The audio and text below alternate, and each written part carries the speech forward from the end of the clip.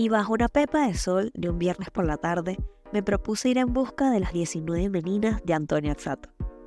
Partiendo desde la Plaza Orión de Chacaíto hasta Parque Cristal, en una caminata que duró aproximadamente unas 5 horas, pudimos apreciar cada una de estas esculturas de tamaño real, que reinterpretan la famosa obra de Velázquez, con el fin de realzar aquellos símbolos que nos representan como país. El recorrido parece ser algo extenso y agotador, pero cuando te das cuenta de que se asemeja a una búsqueda del tesoro, las horas quizás te puedan pasar volando. Puede que también te pierdas entre una calle y otra y tengas que acudir a la ayuda del GPS, pero cuando a lo lejos logras visualizar a la menina que estabas buscando, tu niño interior se alegra.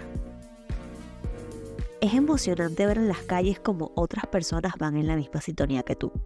E incluso aquella frase que dice, el arte tiene la capacidad de unir a la gente, cobra completo sentido cuando una señora en tono alegre te pregunta, ¿cuántas meninas has logrado recorrer hasta el momento?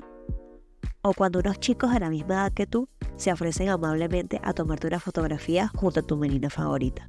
Es bastante chévere poder apreciar cómo algunas calles de Caracas se llenan de arte, color y alegría. Además de que sin duda esta es la excusa perfecta para conectar con la ciudad, recorrer sus calles y apreciar la belleza de nuestra caótica Caracas, una belleza que muchas veces pasamos desapercibida.